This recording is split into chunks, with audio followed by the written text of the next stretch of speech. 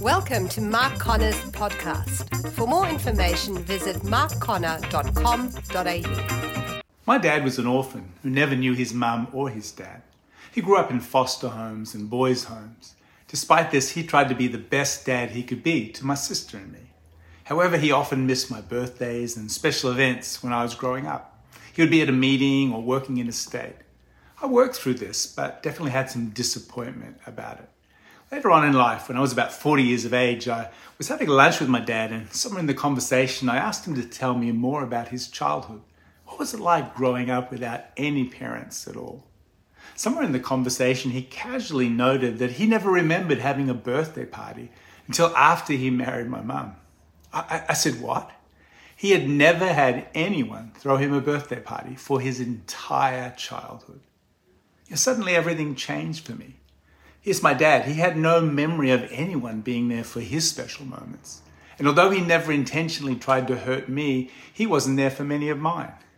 This realization didn't change or excuse what had happened, but it did help me to understand more about my dad and his story. Everyone has a story to tell.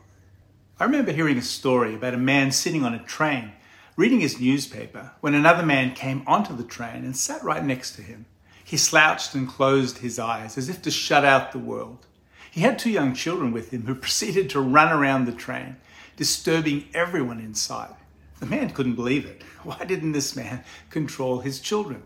Eventually, when his annoyance reached a certain level, he said to the person next to him, "Excuse me, sir, why don't you stop your kids from running around?"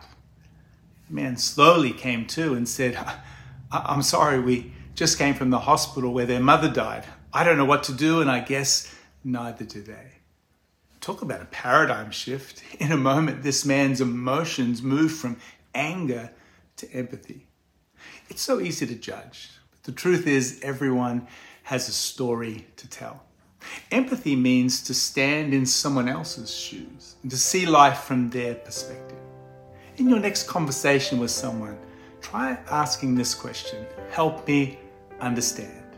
Help me understand.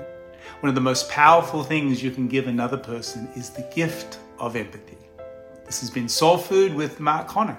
See you next week. We hope you enjoyed today's podcast. For more information, visit markconnor.com.au.